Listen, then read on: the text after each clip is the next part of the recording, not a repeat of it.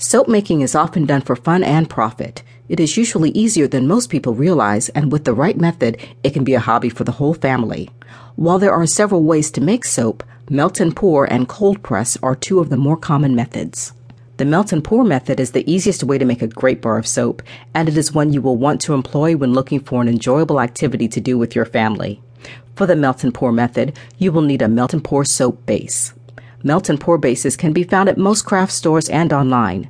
They come in a variety of sizes and types, including organic recipes and special ingredients such as aloe vera or olive oil. Further, you will need a soap mold, a microwave, and a heat-safe container. Finally, you will need to decide what it is that you want to include in your soap, such as colorants, fragrances, or essential oils.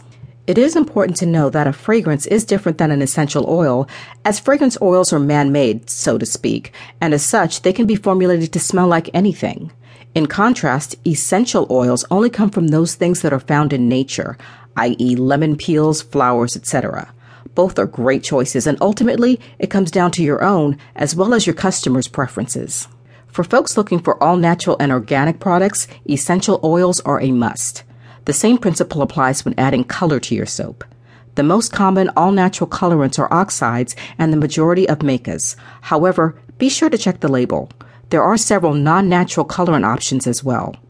Artificial color will provide brighter hues, and while they are approved to be used in soaps, they might be off-putting for some. Once you have everything gathered, chop up your soap base into about 1-inch cubes.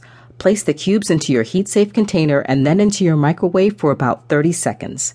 If your base needs further heat, put it in your microwave at 10-second intervals and be careful not to boil your soap. Next, place the ingredients of your choice into the melted base, stir slowly but thoroughly, and pour into mold. Let harden for 2 to 4 days. Once sufficiently firm, unmold your soap and leave it in a safe place to cure for 6 weeks before using. The other common method for making soap is the cold press method. In the melt and pour method, no soap is actually made, but rather raw soap is repurposed with the help of various ingredients such as fragrances, essential and other oils, herbs, colorants, etc. Using the cold press method, you will make real soap. While cold press soap making is still easy and fun, a few precautions should be taken. Firstly, keep the little ones out of harm's way. Cold press soap making needs to take place in a child and pet-free zone. Second, make sure the place where you're making soap is well ventilated, as lye throws off harmful fumes while heating up. Third, wear long pants, shoes, gloves, respiratory face mask, and eye protection. Fourth, keep vinegar nearby. If you accidentally get lye on your skin, the vinegar will help neutralize the chemical burn. Lastly, when not in use, store your lye up high and preferably in a locked container.